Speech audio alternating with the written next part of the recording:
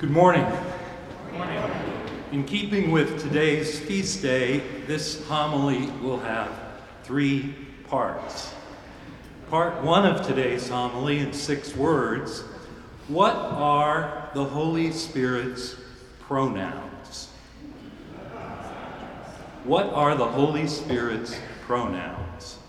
Wait, you might be thinking, I thought the Holy Spirit was last week. This is Trinity Sunday, isn't it? Yes, it is, and that will be our subject matter.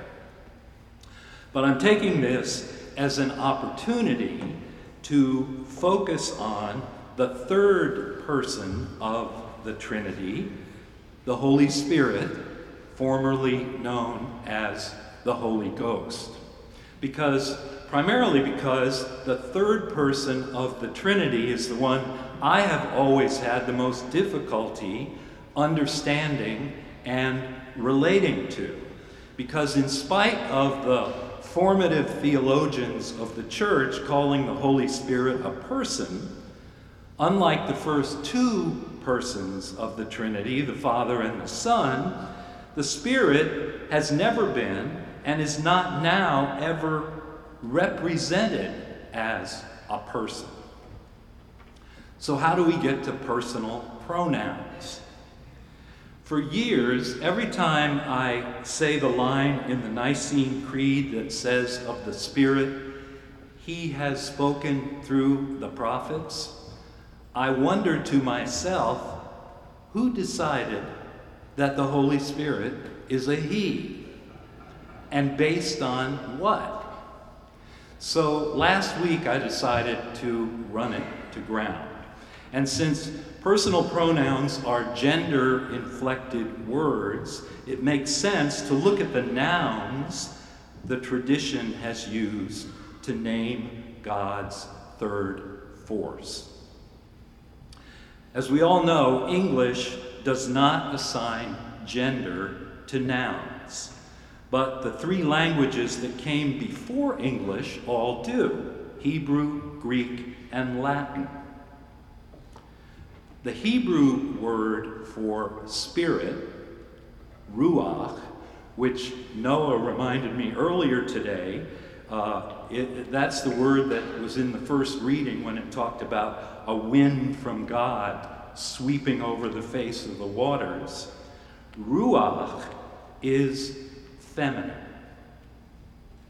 The Greek word pneuma is neuter. That's a variant of neither masculine nor feminine.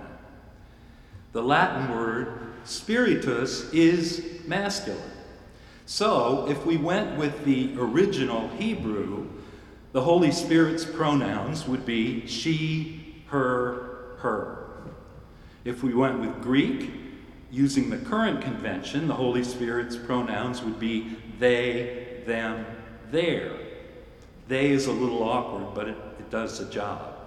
If we go with Latin, the Holy Spirit's pronouns would be he, him, his, which I think explains why he became the pronoun in the Nicene Creed of the English-speaking churches, because Latin was the last stop before English.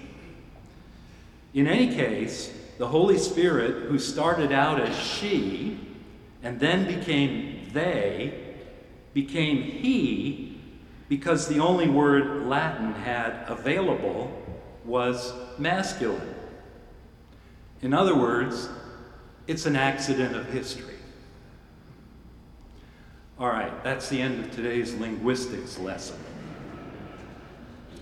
The bottom line is, we would not be off base if we used any of those pronouns when speaking of the Holy Spirit.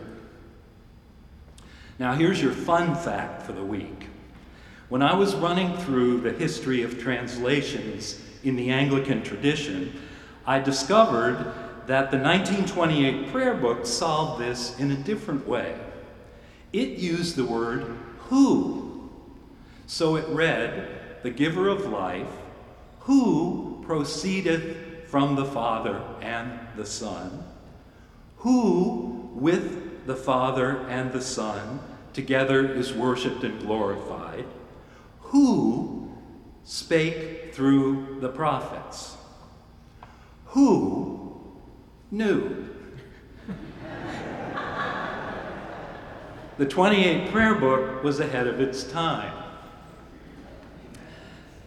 All that being said, part 2 of today's homily in 6 words, maybe we don't need pronouns. Maybe we don't really need pronouns. Which brings me to the second reason that the third person of the Trinity is the one I have always had the most difficulty understanding and relating to. The Holy Spirit, who the theologians call a person, is always and only ever represented as a bird. How can you relate to a bird as a person? For one thing, birds don't talk, except maybe parrots, which reminds me of a joke, but we're not going there. Even more so, how can you relate to a person whose facial expression never changes? God as Father or Mother, Jesus our brother, these are all images we can work with and interact with. It may be more helpful to think of the Spirit as an impersonal force, an energy field emanating from the Father and the Son. The 3 nouns that we talked about, the 3 nouns in the tradition, all reference one of the fundamental elements of the universe, air. Ruach, wind, pneuma, breath, spiritus, breeze.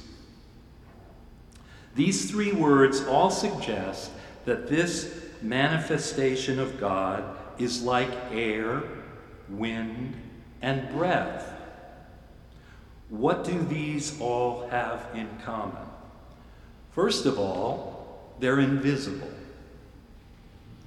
Secondly, we perceive them only by their effects, their influence on visible things.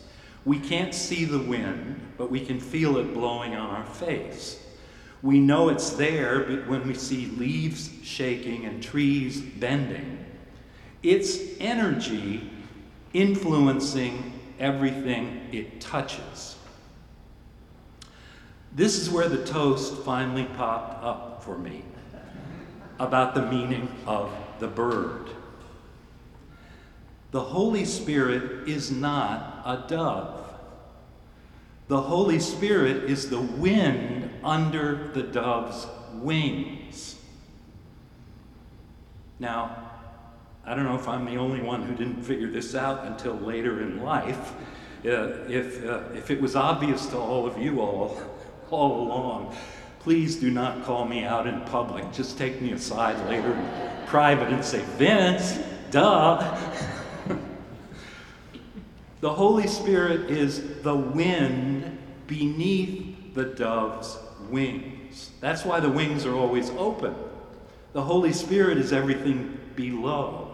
The dove is a prop that points toward the air all around it.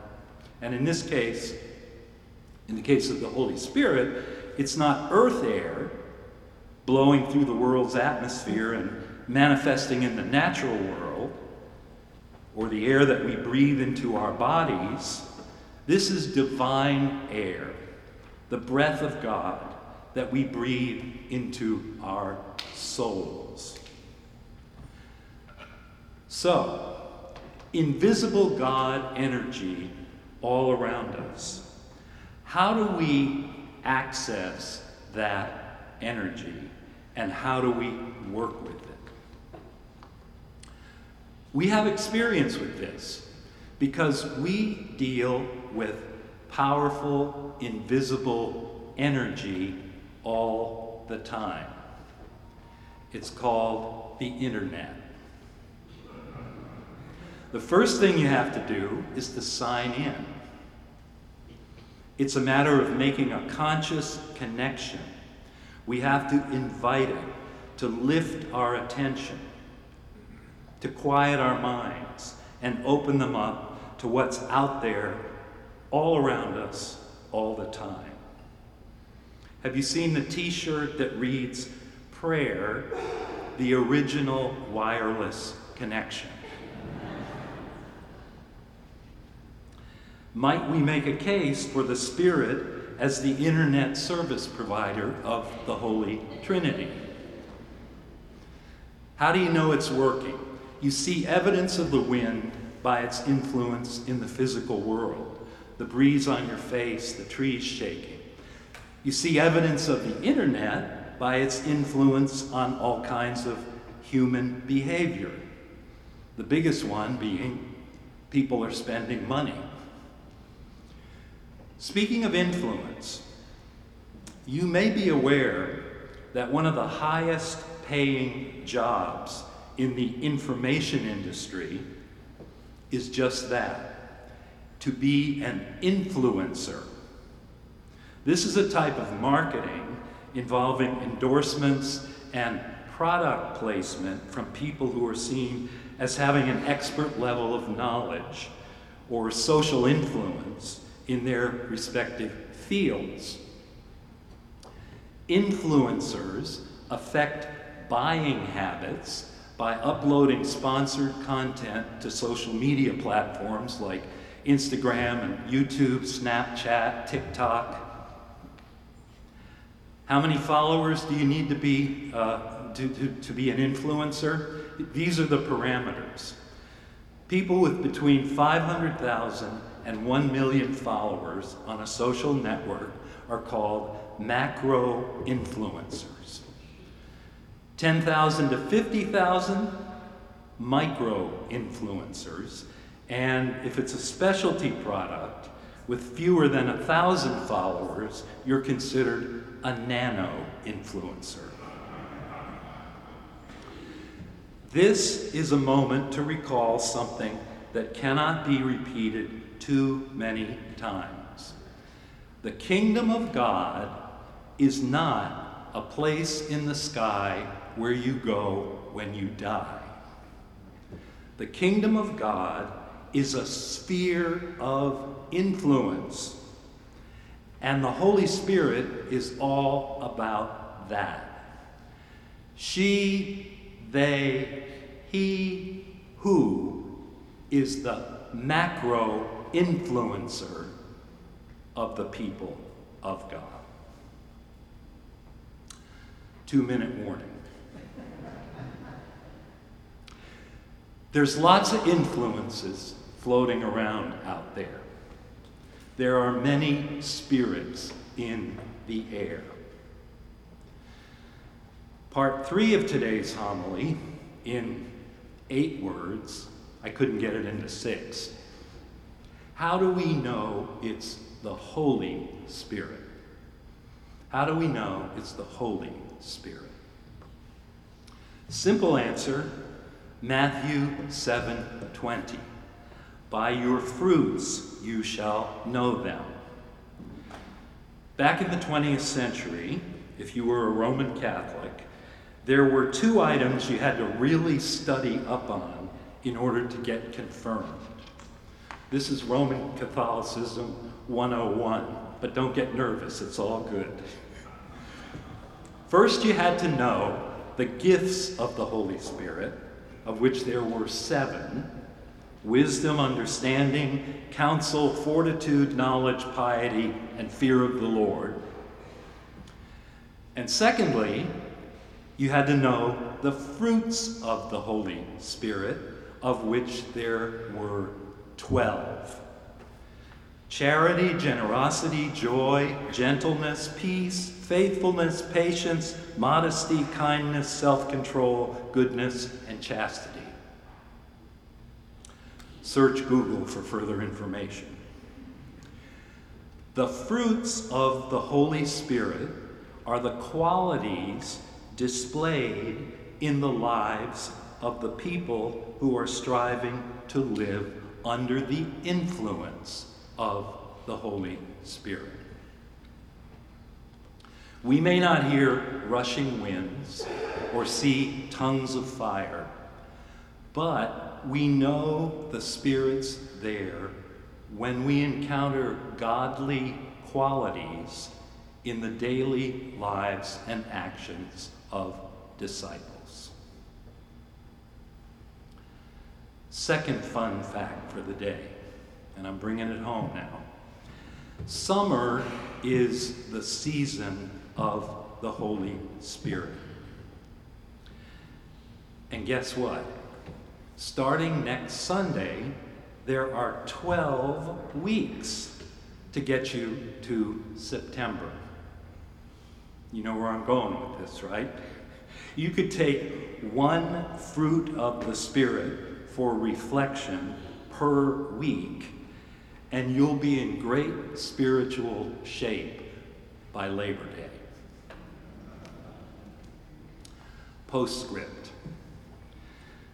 The other universal element associated with the Holy Spirit is fire.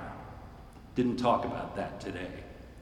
So thanks to Kevin for choosing as today's recessional hymn a marvelous medieval poem about the Spirit as fire, set to a beautiful melody by Vaughan Williams.